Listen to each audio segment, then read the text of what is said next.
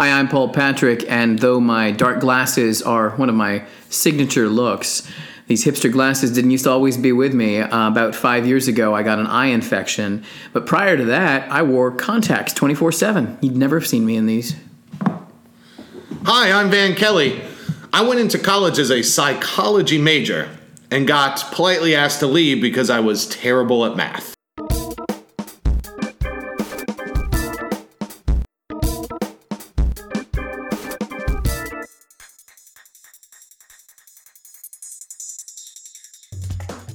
What is happening, and welcome to our show, Every Day I'm Different. On the show, me, Van Kelly, and my co-host Paul Patrick will choose two random topics and discuss them in relation to our own experiences and stories.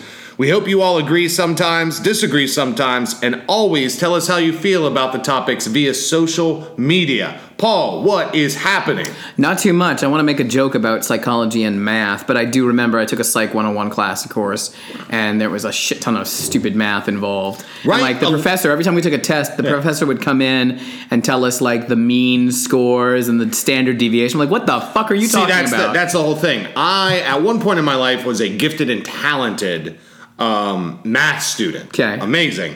8th grade year, when you have pre-algebra where you learn the building blocks. Yeah. Cheated every single time off of my good friend Fro Daddy. Well, thank God cheaters always win. Exactly, right? And then I became a certified moron. And by that modern public school standards, I was like a C student in math throughout high school. And then when I got to college, I failed 3 maths in a row, and 2 of them were statistics, which is the only math you really need for psychology. Yeah, that's the thing. I'm sure some people out there are like, statistics are the easiest thing. You guys are idiots. Oh my God. I get it. Scores. I get it. Hey, try learning Latin, motherfucker. Yeah. All right? Boom, actually, baby. it's pretty easy too. Yeah. But, try reading Gravity's Rainbow, motherfucker. No, I'm not going to. I did try. Oh, yeah? I tried one summer home from college. I was trying to be all artsy and It's read. awful. I couldn't do it. Yeah. Couldn't do it. Anyway, Paul, how you doing today, sir? I'm good. A little tired. Didn't sleep well last night. Might have been expecting to sleep in this morning. But, How late did you stay up? midnight, you know. But okay. I woke up around 4:30 or 5, and there was somebody washing something outside of my window. It was. I don't know if I was dreaming that or I just couldn't sleep. Now, for listeners who don't know, you live on the 4th floor?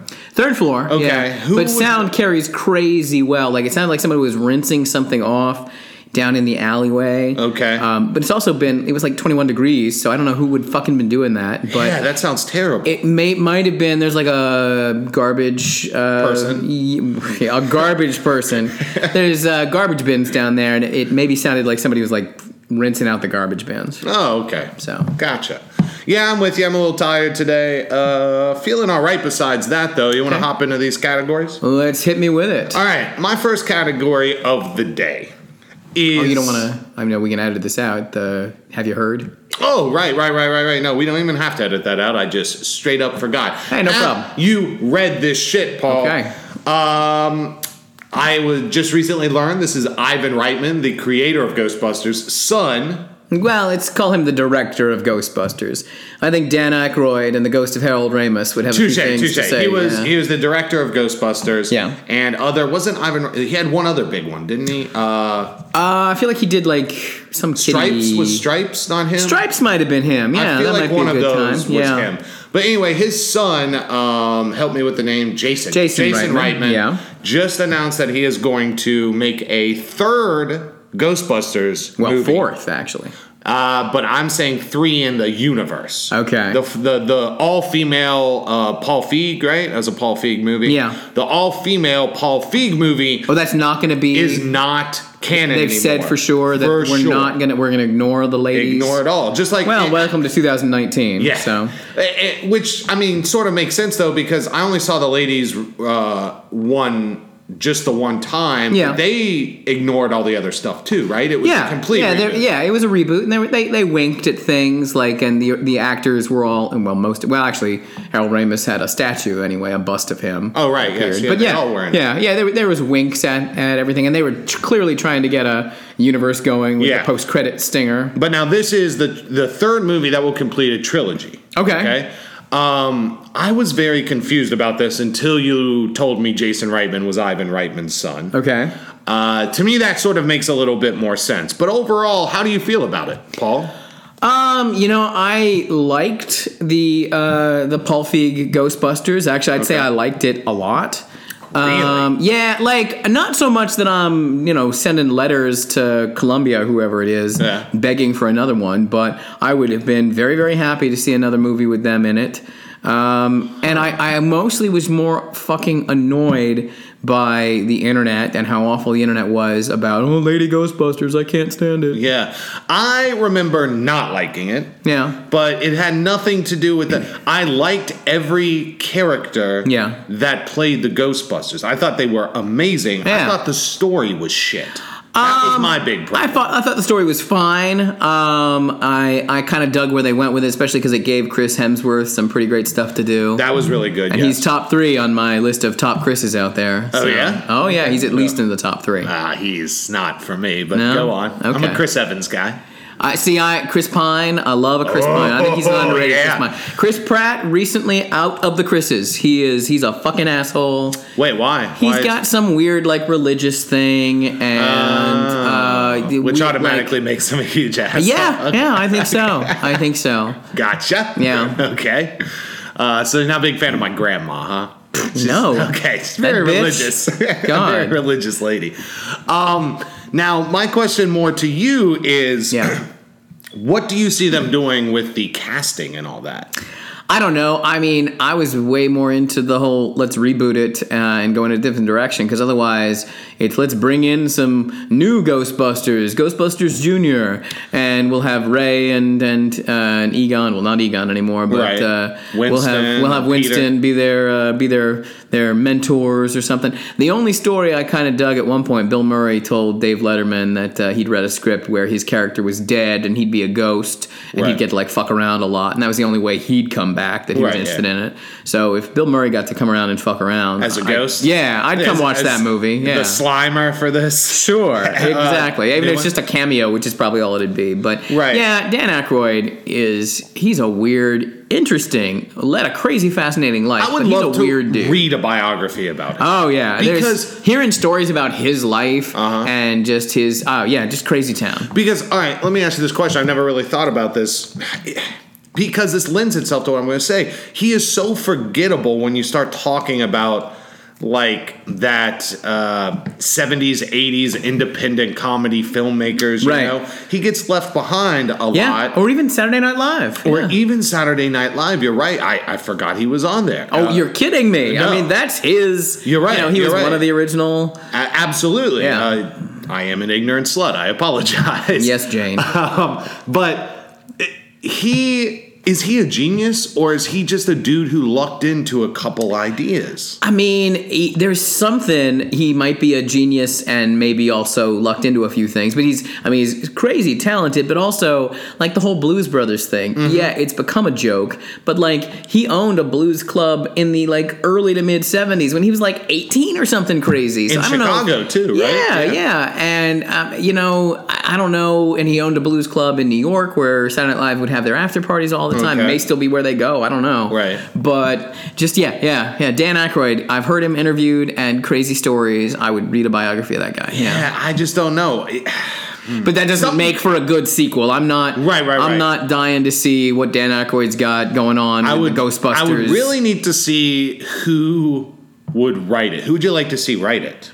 Oh, see, I think that he's going to insist on it. Maybe with Jason Reitman, a little young blood in here, maybe they'll go in a different direction. Does Jason Reitman write his movies as well? Juno was him? No. His the writer on that and another one, Young Adult, that he directed was actually that woman, Diablo Cody. Oh, yes, I've heard. Yeah. Right. Hell, I'd go see Diablo Cody. She's directing herself now, right? Probably. Yeah, I feel like she is. Yeah. Now, I think... this maybe just because I'm partial to their movies, but I really think I'm going to start with the least famous one. It's the name that pops out. Okay. The Nick Frost, Simon Pegg, Edgar Wright guys. That could be very cool. Absolutely. I mean, yeah.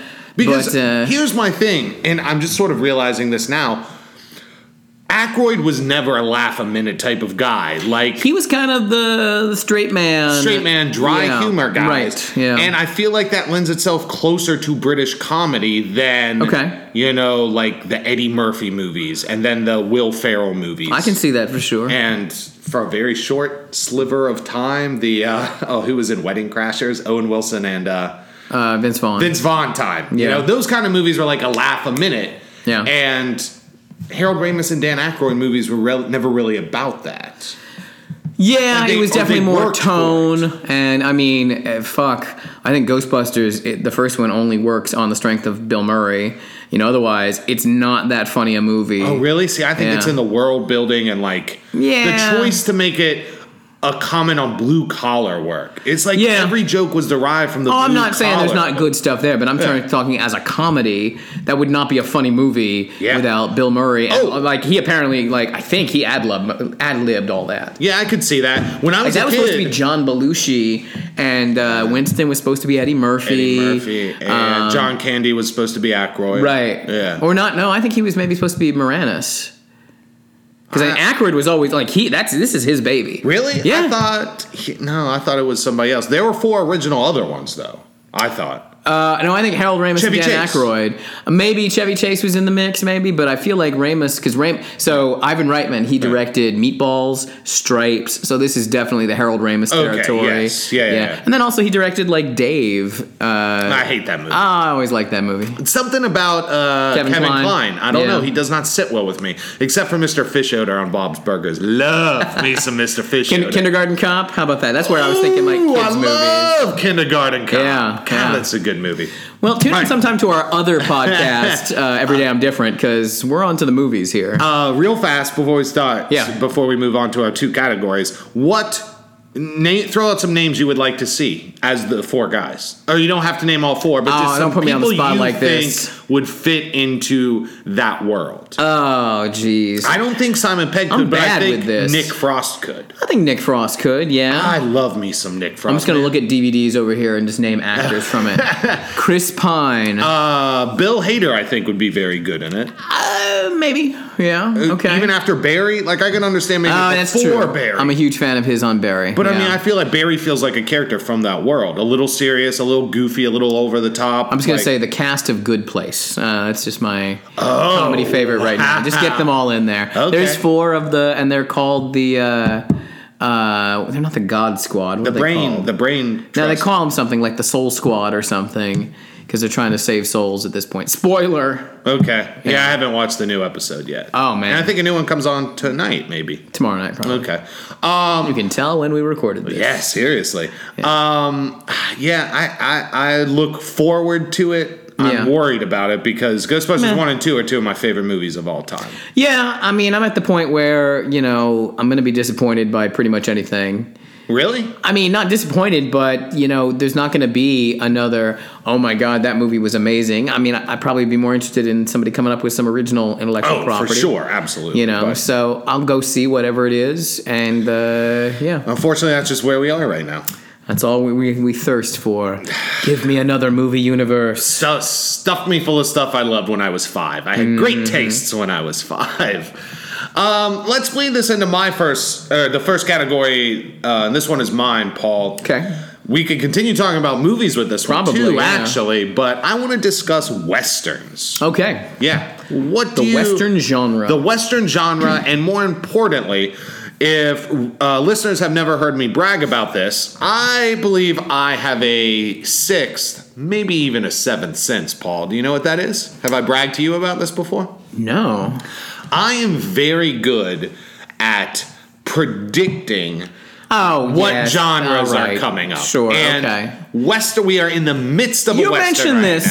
You mentioned this recently, and at the time... You agreed with me wholeheartedly. I know, and when I went back and I was like, wait a second, there's not been a Western resurgence. What are you talking about, Paul? It's not that it's... We're in the middle of it. No, I mean, I can totally get how it's like there's blips here and there. I would say the Coen brothers, obviously, with True Grit about 10 years ago. What? No Country for Old Men? Yeah. I mean, that's kind of westerny. Okay, well, hold on. Let me get into that And first the Ballad of before you Buster start. Scruggs. Yeah. Yes, okay. I'm not saying the western is completely dead and gone. Right. But I had a question that I'll save for a minute. Yes. But you go ahead. When I'm talking about westerns, like all great stuff that resurges, Yeah. it's being tweaked. Okay. To me, there's something that is an offshoot and considered part of the same thing, and that is the modern western. Okay. And I throw movies like Wind River in there. I throw Hell or High Water in there. I throw There Will Be Blood in there. To me, especially after watching Buster Scruggs, it is not about the showdown guys with guns. It is about isolationism. It is about being stronger than, the elements or the bad guy, whether it be like the oilman or the guy who's wears all black and shoots people down in cold blood. I agree that those films definitely can be considered westerns. Yeah. Which again, that does not a full-fledged resurgence make, but at the same time, How about? Let me keep going. All right. Keep going. Okay. How about? What is that? Yellowstone. We have Yellowstone on TV. I have no idea what that even is. Oh, Yellowstone is a Kevin Costner TV show set in Yellowstone Park during the Gold Rush or something. I don't know the details about it, but it's supposedly very good. You've got Longmire. Okay. Okay. You've got Preacher. All right. That's an interesting, because I have a question I have for you in a minute. I've never seen Preacher. I want to, but I haven't. That's an interesting. Okay. So I think you see it across TV. You see it across books. You see it. Video games. What's the number one video game in the world right now, Paul? Yeah, Qbert. Red Dead Redemption. Yeah. Qbert. Yeah. God, that's the pull from way back in the day. Sure. God, I forgot about Qbert. Humphreys McGee, sick song called Qbert also. Just a little FYI. Real funky. Yeah, I don't care. Anyway. Red Dead Redemption.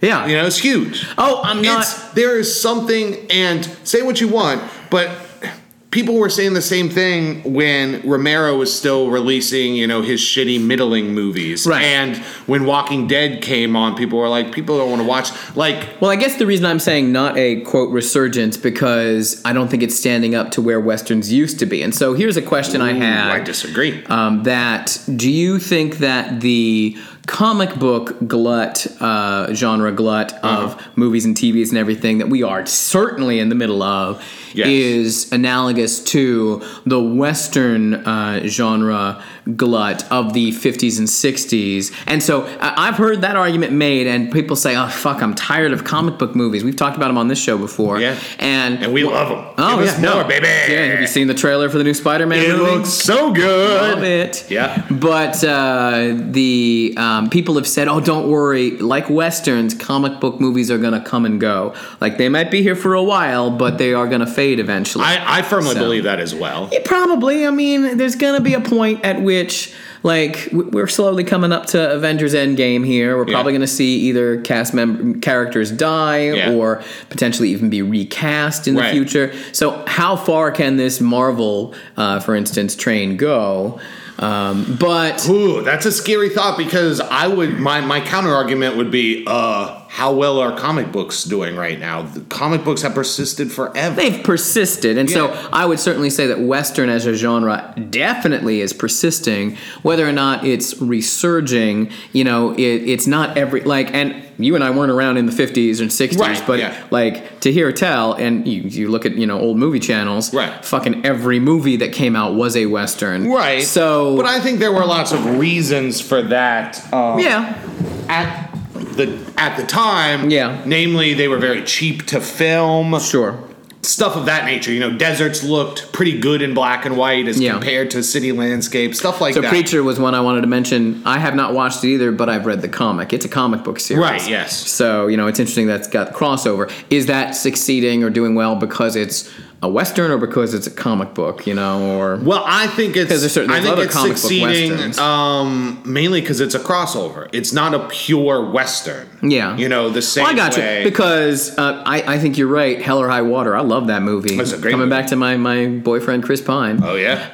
But not necessarily a, quote, traditional Western. You're definitely onto something here. Right, yeah. See, Wikipedia right, yes, says please. A Western is going to be one that's set primarily in the latter half of the 19th century in the American Old West, often centering around the life of a nomadic cowboy or gunfighter. And this, kids, is why we don't read Wikipedia. Well, I mean, you're going to see a ton of, what's the Western apparel that's going to pop up all throughout, even the apparel in, say, a Hell or High Water movie. Like, that's a part of Texas, which, by the way, wasn't even filmed in Texas. Right. But really? Okay. That's a part of Texas that I'd be curious to visit. Like, do you remember the scene in Hell or High Water where they go into the diner and the old woman's like, "What don't you want? All we got here is steak, and you either don't want the green beans or you don't want the mashed potatoes." Yeah. But what don't you want? Right. What don't you want? Yeah, that's a great scene. It's a great scene. I don't. Does that place exist? That feels like a lot in that movie feels like caricature. It definitely exists. Okay, and I'd love to definitely. go, and we need to see more of that. But I do wonder if they amped up some of it to kind of remind you. I think they're definitely going for more of a old Western kind of feel. We're idiots. Who's the most influential, probably, director in Hollywood right now? And he has a boner for Westerns. Yeah, but he's kind of moving out of that phase. Tarantino. Yes. Yeah. But he was in it hard. He was in it hard, and I was kind of getting tired of that, I gotta say. Oh, really? I don't know how much I like The Hateful Eight. I love The Hateful Eight. I mean... Not as much as Django, baby. And see, I don't like Django nearly as much as getting out of the Westerns and going to World War II, Inglourious Bastards. Like, I feel like his output in the last decade, slightly longer, each film I like a little bit less. Wow, really? Yeah. Okay. Whereas there's kind of an uphill up to Inglourious Bastards for me, but after that... Okay. There's a lot to love about Django, and there's some to love about Hateful Eight, but I kind of felt like I'd seen it all already. Really? I wasn't... Yeah. Because, I don't know. Anyway, so my first question to you is, how do you feel about Westerns? Do you like them? I do. I really like Westerns. Okay. I mean, do you have a favorite that jumps out at you off the top of your head? I really, really like True Grit a lot. The original or the Coen Brothers one. So okay. I'm definitely more into a modern. And that's not modern at all. I don't know why you keep saying that. That is True Grit. Yeah, it's like 10 years old. When I'm saying modern Westerns, I'm saying the film is set in a modern time period. I see. Yes. True Grit, even though it's True Grit is what I'm talking about. It's a Western resurgent. I feel like if there wasn't a Western resurgent, the Coen Brothers would not have made True Grit. I don't know about that, actually, because I don't know. I feel like right around the time that came out, there was one or two stabs at let's really bring the Western back. 310 to Yuma came out at the time, and I feel like maybe one or two others. And you'd had No Country a couple years earlier, and the fucking P.T. Anderson. What did you just mention? There Will Be Blood. Yeah. So I get it, but I kind of felt like those were like coughs in the dark. I feel like, so talking about the tweaked Western, I would say, from at least what I remember them talking about at the time, the first kind of slightly tweaked Western, although it was still set in Western times, was Unforgiven back in 91, 92. See, because that was Clint Eastwood, and Clint Eastwood was that's the man with no name. Yeah. But that movie was definitely a very different film than the Westerns people have been watching, even him in. Yeah. Or other Westerns, See, I don't know. That one feels very much like a prototypical Western to me, only done with the panache of somebody who has the ability to make Oscar-winning films. I would have to read up on it a lot. I've seen the movie. I really liked it. But I don't recall the specific arguments about why this is not a typical Western at the time. But there were There were I can't- arguments about it. Yeah, I can't. And I think it had to do with the character. Maybe it was more that his character was not the type he normally would play. No, that's kind of. And he wasn't the gunslinger. He was kind of that character was not trying to be that person. He only at the very end when Morgan Freeman was killed. Right. I guess have you ever seen? Let me think of some classics. Have you ever seen?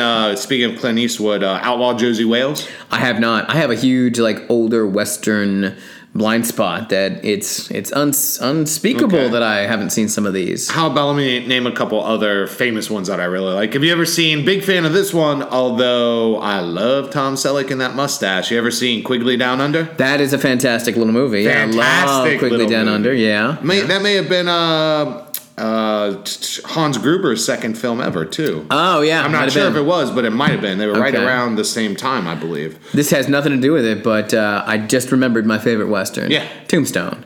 That is hands down, not a question. Tombstone. See, I hate that movie. You hate Tombstone? Yeah, I feel like it's... How is that possible? Holy shit.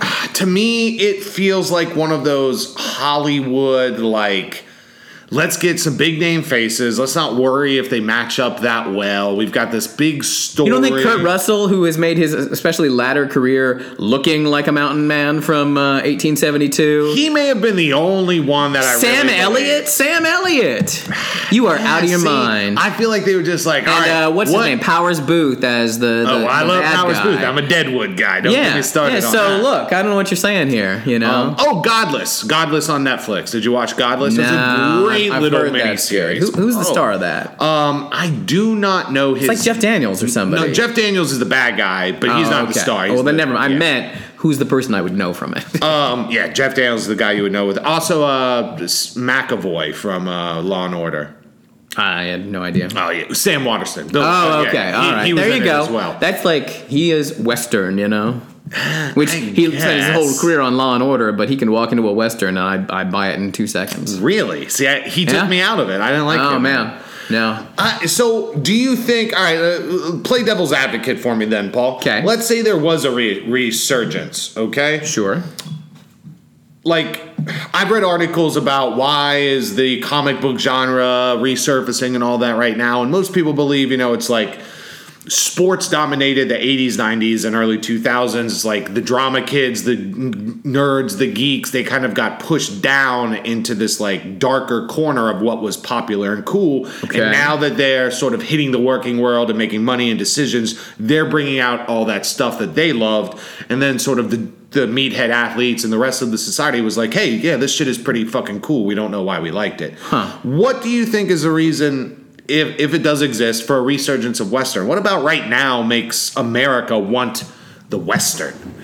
I don't know about right now, because again, I don't know if I agree. I think that for the last little bit anyway, I think there's definitely a sense of romanticizing that period of westward expansion and manifest destiny, and it was a lawless land. You didn't have the feds were the bad guys, Pinkertons. Yeah. And Pinkertons. Yeah, exactly. Yeah, they were coming to take away your rights, you know? Yeah. So, because in Tombstone, the bad guys in that are actually the stadies, the locals. They were, it's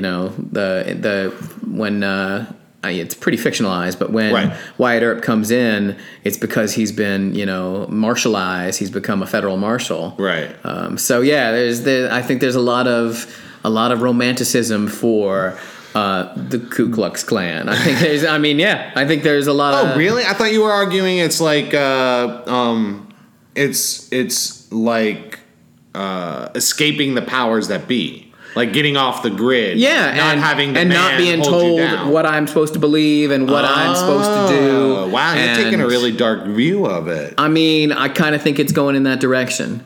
Okay. I think that's if there was a Western resurgence, I bet that there's a lot about those the little guys. Yeah. I mean, in Hell or High Water, people get killed. Oh yeah. But I don't know. We're not supposed to necessarily see the brothers as the heroes, but they're definitely. And Chris Pine, being quite the looker at the end. We're not necessarily sorry when he and Jeff Bridges have their tete-a-tete, and well, if I see you, I see you. If I see you, I see you. Yep. So we'll finish this conversation later or something like that. Right, exactly. Yeah. I like that. Which is interesting to bring up the idea that I'm not sure, I know this, and being a very intelligent guy, Paul, I'm sure you have this problem too. I forget what is kind of like common knowledge and what is forgotten by a lot of people. Okay. Do you know, and I feel like I'm giving it away by asking this question, but do you know what race like 75 to 85% of cowboys were? Yeah, I feel like Scotch. Oh, no, they were black. Okay. They were released slaves after the Civil War. Oh, okay. That was like the number one job for released slaves after the war. I had no idea. Why was I thinking something about like Scotch being like because of Back to the Future 3, the McFly family out there on the maybe there was something about that. We're supposed to be Irish though. Yeah, but yeah, Scotch Irish. I feel like were like definitely looked down on somehow. I don't know where I heard that from, but yeah, no, I'm sure you're right, and that's crazy because America, sweet American racism, when the 20s, 30s, 40s, 50s happened and we made all these movies, we're not putting a black guy as a cowboy. No, we need good-looking dudes like John Wayne and, those guys. So that's interesting. I view it as more of... Because even with a resurgence, I can admit that, like, Westerns are not blockbusters. They're not like... the comic book movies. They are niche. They are art films. They are. Right. I think it's the adults, the my generation, the 35-year-old who grew up without cell phones. Okay. Who had that isolationism, who could leave the house at 9:30 on a Saturday morning, not talk to their parents all day, be out tramping around the neighborhood, and come back and have that freedom. So you want this... Hold on. All right. And then my generation got bombarded with the cell phone stuff and the media, the social media and all that.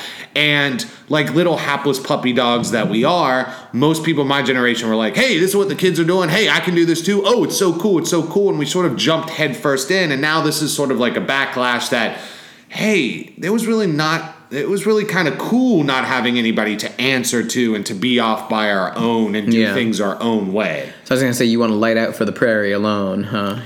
Well, you know me, Paul. Yeah. I would have if my ranchero was very upkept and nice and swanky. I would have no problem being a cowboy.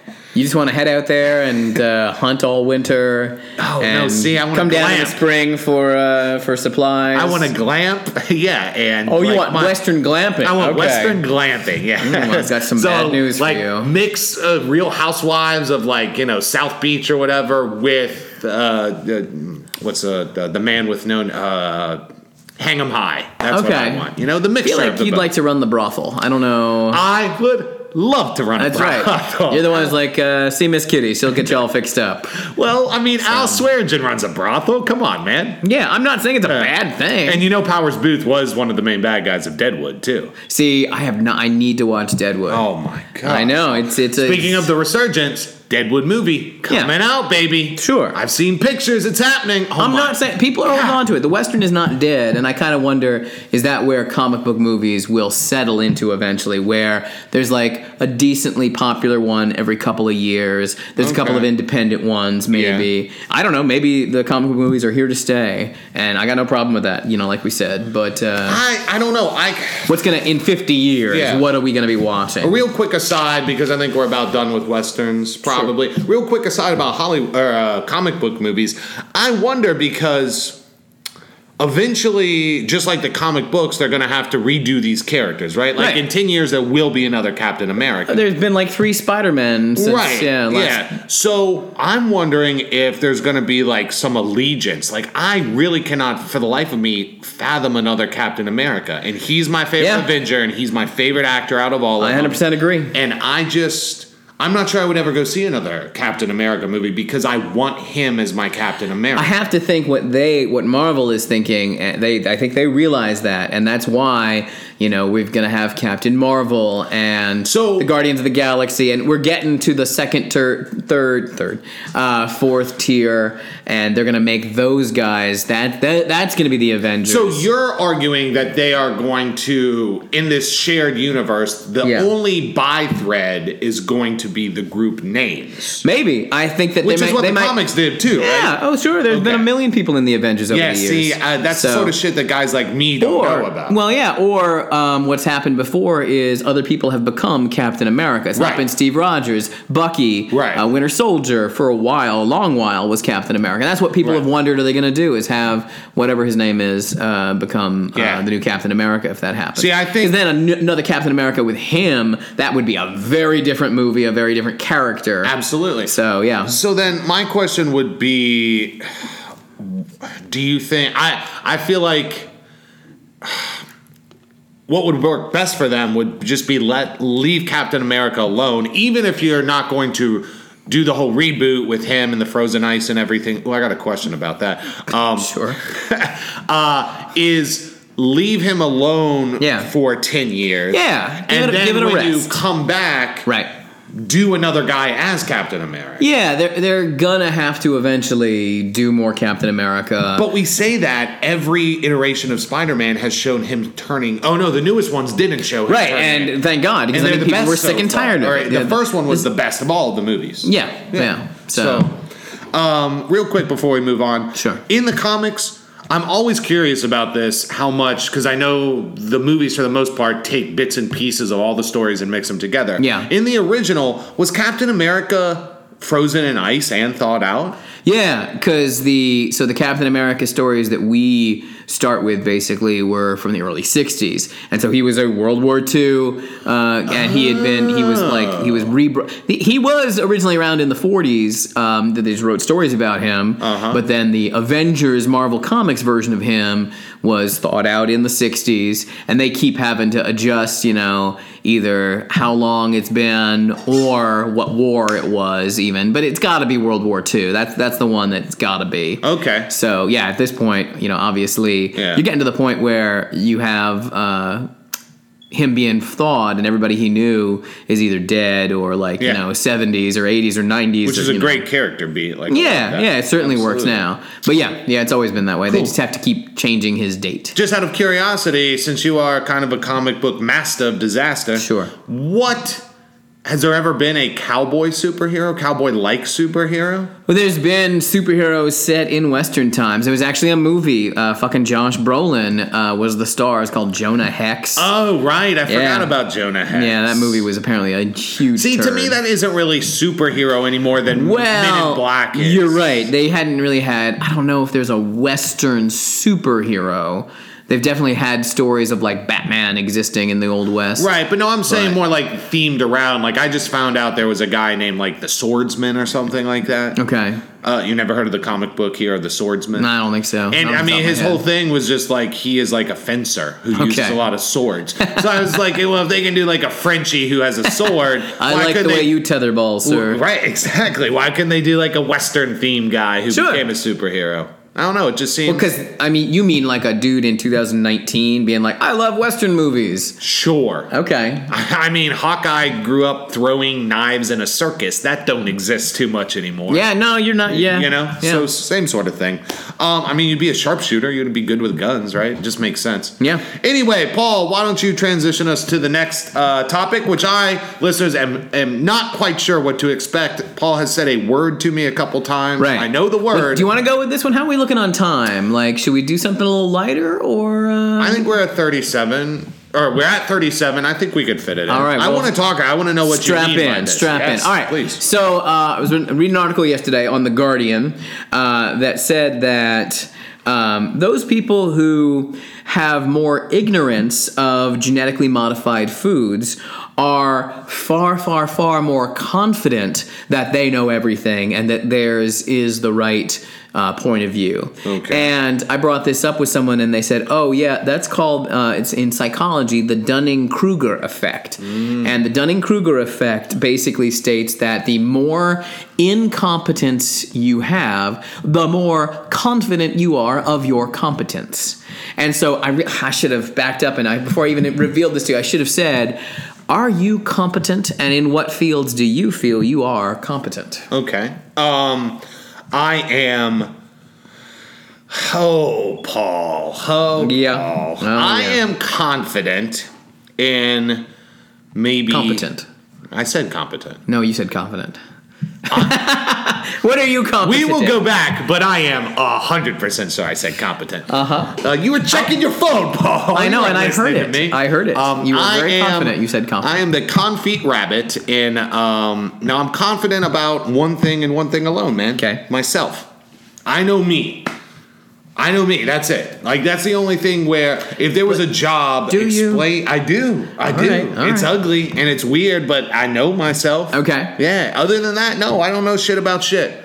So you're not a good juggler. You know, we've mentioned that like 6 times on here. You're not good at taking care of your dog. You're not decent at paying your taxes. I'm adequate at all those. My dog's competent. not dead. I'm not saying you're a jiu-jitsu master of whatever, but okay. Well, then I guess I'm okay at a lot of things. Okay. Yeah. Okay. Sure. Taking care of my dog, Paul. Are you following up these questions to prove? No. something? It's just more of a question. Like, how are there things how confident are both of us? That tells us a lot about our personalities, probably. And that's... Well, now you said confident that time. No, I know. I'm saying, how confident are we in our different abilities? How confident are we with our competence? Competence, right? Yeah. I know. How confident we are in our diction? Right. I mean, I don't see really where you're going with this is my problem. I just more wanted to look into whether you agree. Do you feel that there are things that you have in your life found out, oh shit, I've had this idea and I was so sure it was right, and it turns out I didn't actually know anything about it? Or would you be willing to say, I bet there's things that I am that way about, but I'm too ignorant about them to know it? When I am not making jokes, Paul, I am a pretty humble guy. But my sense of humor and how I try to make people laugh requires a sense of, like, Will Ferrell-esque braggadocio. Yeah. That I do know most things about everything. But if you ask me honestly, like on a podcast, I don't know shit about shit, Paul. Good. I am smarter than probably 90% of our country. And I think part of what lends itself to that is the humbleness, admitting that you don't know everything. Well, this Donner Party Kruger effect, whatever it's called, it brings the Diane Kruger effect. Yes, the Dunning-Kruger effect. Though it was only formulated in 1999, throughout history and literature, especially, there have been people lots. were sure they were competent about the subject. Yeah. But Socrates at one point, said that he is only wise because he doesn't fully understand everything. Because wisdom is being aware that you know nothing. Boom, baby! Yeah. That is literally, he is stealing words out of my mouth. Yes. Okay. Shakespeare, the fool doth think he is wise, but the wise man knows himself to be a fool. I don't want to be associated with that guy. He didn't steal anything from me. Billy Shakespeare? Yeah, I don't like Bill Shakespeare. How about Mr. Charles Darwin? Oh, okay, sure. Ignorance more frequently begets confidence than does knowledge. Okay. I would go, the first quote that popped into my head when you were talking about it is, ignorance is bliss. Yeah, and so some people are blissfully trying to stay ignorant, you mean? No, I mean, you don't know your limitations, so you feel like you are the cream that has rise to the top. Okay. Like, People who have ignorance that makes them blissful don't realize they are ignorant. There you go. And that's essentially what we're talking about. You've never been tested, so you don't know. Right, exactly. Right. So on that topic, so you just said you're smarter than 90% of the people out there. Yes. And you know what? I bet, yeah. America's a big dumb place, Paul. I agree. Not a broad statement. Well, I was having a conversation with my fiance the other day, and she asked me, do you realize how smart you are? Mm-hmm. And my answer is no. Yeah. And definitely there's a lot to be said about who I have surrounded myself with and what the life I've chosen to lead. See, and I think there's marking points of your intelligence in all those. Yeah, but I guess I want to say that I don't recognize it necessarily if I've spent my life surrounding myself with smart people, there's always been somebody smarter than me around, and so I naturally assume, oh, and I'm just average, you know. Right. Whereas, I think you have an excellent point that somebody out there who's only dealt with their own little world and never gone outside of it, then they think that they are big fish in a little pond. Yeah. They don't realize they don't know the pond's little. And we're not saying that, or at least I'm not saying that pond, that pond could be, sure, it could be a crossroads town in Missouri. Yeah. But it could also be the rich elite of New York City. If you surround yourself with people who don't push you or don't question you or just take everything you say at will, you're going to be a dumb person. Yeah. I would point to our president for that. I was going to ask, is there anybody, maybe let's say, is there anybody in your immediate life who you feel suffers from this, that there's something that you're just like, you are fucking stupid and you don't realize it? And I have to think it's a source of frustration because, sure, when we talk about this fucking stupid wall that we're trying to get built here, it is absurd that this is a conversation, but there's a reason why it's a conversation. But how is it? Let's talk more locally. Do you know somebody? Because I honestly don't know if I can say off the top of my head. Maybe I have one person in my orbit that I might say. I don't know.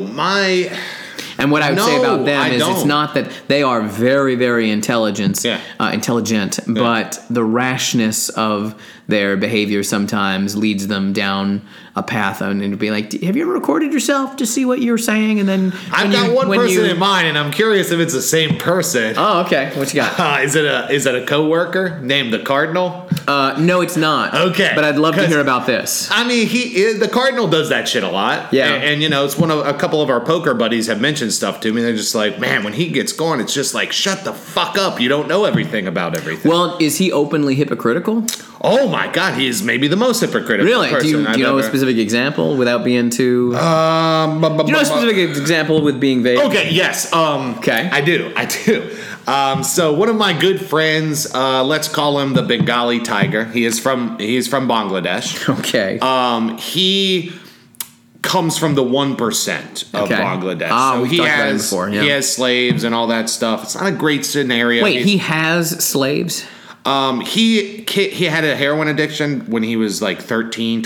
As you do when you have slaves. Because I mean, this is what kids do. He would go to his driver and be like, "Hey, you go find me heroin," and the driver would have to go do it. Yes, he was like, "I ring bells and they bring me water." Okay, are they paid?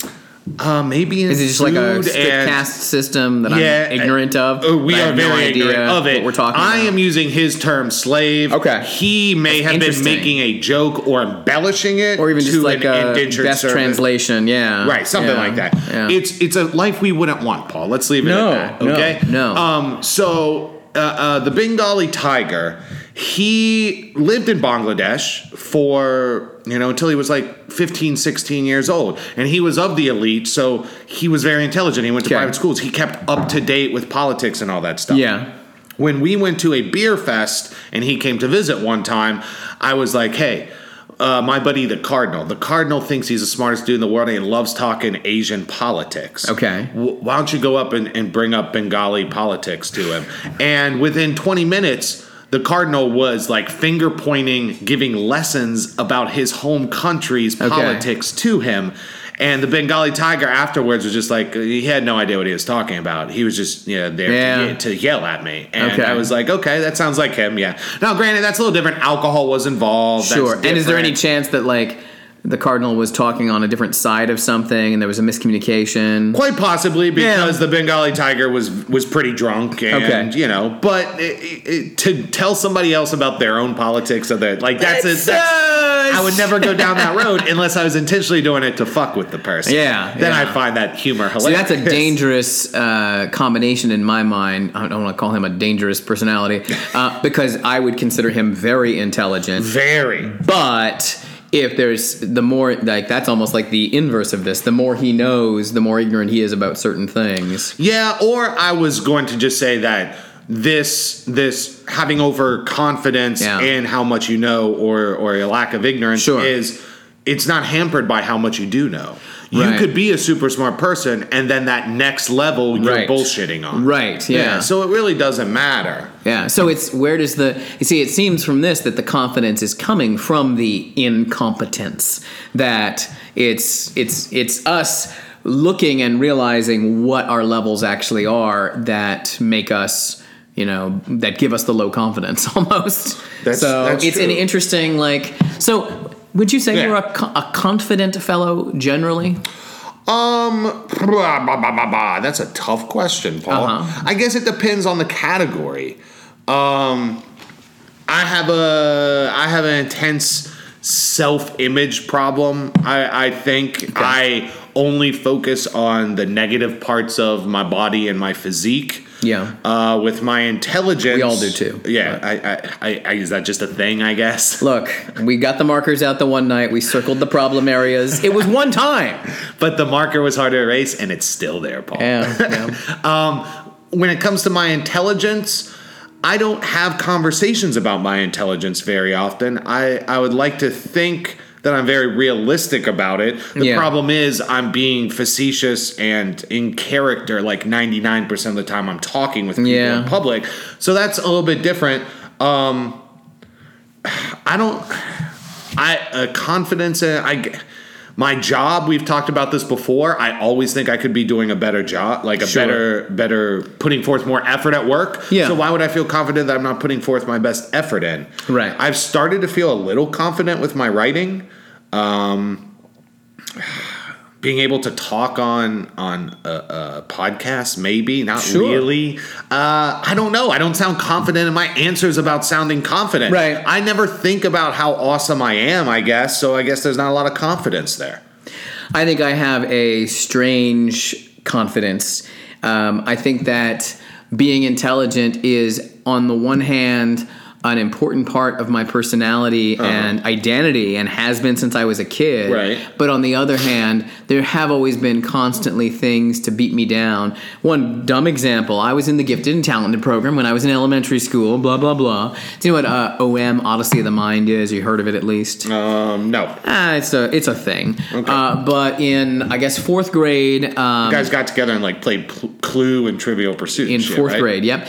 Now, it's some sort of problem solving. You do a skit, you do a brainstorming. I don't know the whole deal. But when I was in fourth grade, to be on the Odyssey of the Mind team, you had to audition. Now, I was in Gifted and Talented, and everybody who was in GT automatically got an audition. Yeah. But only certain people from the mainstream were selected to audition. Mm-hmm. And then I didn't pass my audition because of some picture I had to draw that I had to create something, and I drew a robot that made food. Gotcha. And or a robot butler, and they're like, butlers, that's not creative. So I wasn't chosen. So on the one hand, I'm told I'm gifted and intelligent, fair, and on that's not a great what the fuck ever. Robots follow orders. Maids follow orders, Paul. You drew the Jetsons. You drew the Jetsons. I drew a Bangladeshi robot slave, and I wanted my Bangladeshi robot slave. No. So my confidence on the one hand, I sometimes am arrogant about a lot of things, and I say things to show off. Ooh, give me one. You can't use Latin as your example. No. We might be talking about food or something. I'll be like, oh, did you know that XYZ? You didn't ask me for what, XYZ, but sometimes I might show it off. Did you know, Paul, that the tomato is not from Italy? I had no idea. Actually from Mexico. Really? Yeah. I knew that. But so I show off sometimes, and I don't mean to. Right. I'm not trying to show off, but I'm also wanting to reinforce my identity that I've always had. But at the same time, my entire life, there have been little kicks against me about, well, listen, you're not that intelligent. Listen, you're pretty good, but you're not as good. Do you remember as one of these kicks? Well, that Odyssey of the Mind thing, that audition, that hit me pretty hard. Kids, man. I was 10 years old, man. Okay. And the fact that all my friends who were everybody else in GT got to go do this thing, plus one kid from the regular classroom. Okay. So all of a sudden, it's I probably don't belong here, and he actually does. So I definitely have have a lot of issues with imposter syndrome. That I don't really belong here. Yeah. And every once in a while in my life, I've had these episodes of it's not keeping me down. I got one for you. All got one for you. All right. I am a self-taught, decent musician. And I may have bragged more braggadociously about my skills on here before, but you know what? Every day I'm different, Paul. Sure. And right now, you reminded me of a story. So in college, I hung out with a bunch of hippies, and a couple of them started a jam band my sophomore or junior year. They became Humphreys McGee. And their name was Blueberry Jam. Okay. And these guys one of them was a good friend, and the others were more friends of friends, acquaintances, people you saw at parties, stuff like that. Yeah. And I never got asked to join. I love the same music these guys did. I played the same type of music. I never got asked. So you weren't in to join, right? Okay. And I wanted to be in a band more than probably anything else in college. Like, that was number one for me, probably. Yeah. So it really fucked with me. But then senior year, the weekend everybody came back, there was a small party for people that showed up a little early, and the guy who started the band, the lead songwriter and the singer and guitar player, very good, he didn't have a drummer. His drummer wasn't there, and he had his drum pad set up, and he was like, "Hey, Reed, get over here, like, play drums for us on like 2 songs." And I was like, "Dude, I can do it, no problem." I was so bad at keeping a beat, because when I listen to music and I'm like imagining myself a band, I'll like listen a little to this guy and I'll listen a little to that guy, and I'll be like, oh, I can do that. I can do that. Well, I had just trained myself to listen to things. So when I was playing, I would listen to the guitarist and I'd hear his rhythm and I would get off. Yeah. Because I wasn't keeping the driving beat. I was trying to match the accents that the guitars and stuff were doing, because I was used to being a active listener rather than an active player. And still to this day, I've been very afraid of getting up with other musicians. Now, guitar is my number one instrument. I would feel confident probably sitting down with most people playing guitar, but I thought I was like that on every instrument. Like, I can play drums a little bit, I can play keys a little bit, and that was a terrible feeling. It was an awful feeling. And I don't think I've ever asked anybody to set in with drums ever again from that. Oh, yeah. So, it's that kind of, but that kind of encapsulates my confidence that, I'm sure there are some things that I am very competent about, and I feel good that I'm competent about them. But I feel like this category all comes down to who you surround yourself with. Yeah. If you have good people who are pushing you and questioning you and not taking your word as the word of law, then you're going to be pushing yourself as well, because that's the group you want to fit in. And that's definitely something that I don't know about you, but does frustrate me working with students that I've worked with high school age, worked with college age, and no matter which level, there's always going to be that person who not yet has been tested necessarily. They maybe have never tasted failure. They will. Yes. They will, with almost out exception. They will, but it sometimes can be frustrating because we know, all right, listen, you're not necessarily as hot shit as you think you are, blah, blah, blah. And sometimes I am, I'd say, envious, jealous of even of their confidence, and thinking that it's just like, what is it like to at least enjoy being at the top? Because even in general in my classes, there was always 1 or 2 at least other students who were smarter than I was, faster, quicker, whatever. So it's like I never enjoyed being on the top of the heap. The only time I can remember, your story reminds me of when I was 8 years old and on the swim team, and that one year I was fucking killing it because nobody else knew the strokes yet. Okay. But they actually, I was MVP that year. There were a couple of meets where I'd finished my races, and the coach was like, "Come on, Paul, we need you. We join the relay. We need you." It's one of those deals. Yeah. And for that to be the peak of my athletic career is hilarious, but the fact that it's like, oh, I wonder what that's like to be at the very top for a little while. Must be nice, and it's I'm with you I mean, people always talk about, you want to be at the top of your field or whatever. But, I mean, there are only so many fields. Only so many can be at such a high standard and dangerous standard to set for yourself, I feel. And, there's going to be an end eventually. But if you're ignorant, it's like you get that for free. Yeah. Without all the work, But my big problem is, now, do you think ignorant people would care about this? I could probably, with my acting background and how intelligent I am and how realistic I could probably fake that ignorance and just power through and be louder than people. We've talked about this before. I was raised, where the loudest usually wins and stuff like that. Yeah. And I could probably do that. But to me, it's like the worst feeling, the worst put down in the world is someone just being like, dude, you're wrong and you don't even know you're wrong. To me, that's soul crushing. But do you think the ignorant dummies out there, the ones who don't do any research, who just surround themselves with yes men, and whether it be at the local racetrack or whether it be at the local cigar bar, whoever it is, wherever it is, do you think they view that as a negative too, or do I gotta think even... no, because they think they do know it all. Like they're so sure of their held beliefs. This is really reminding me of the flat earthers. The insanity of the fucking flat earthers. Because here's the thing, like, and I've always wondered about this, is like these ignorant people we're talking about, the ones who just refuse to admit they're wrong. Like, what happens when you are visually shown something in front of you that proves you're wrong? I've got a buddy who has a flat earther friend, and his theory is that this guy and all the others, they're flat earthers because it's...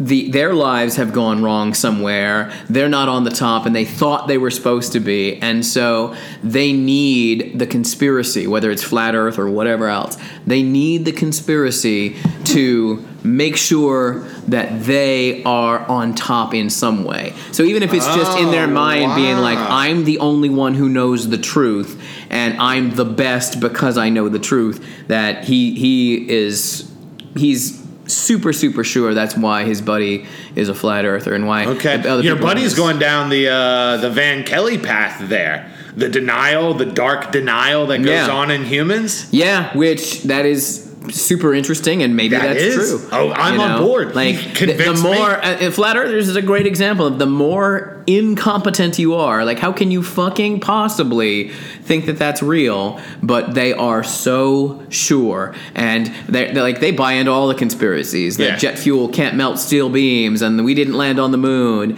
and it's frightening that all of these things are out there. It's almost like they open up this arena of things that can't be proved, just so that they can, like I said, yell the loudest or be the only ones. Yeah. It's like, dude... It's a mental illness, I think. I don't know.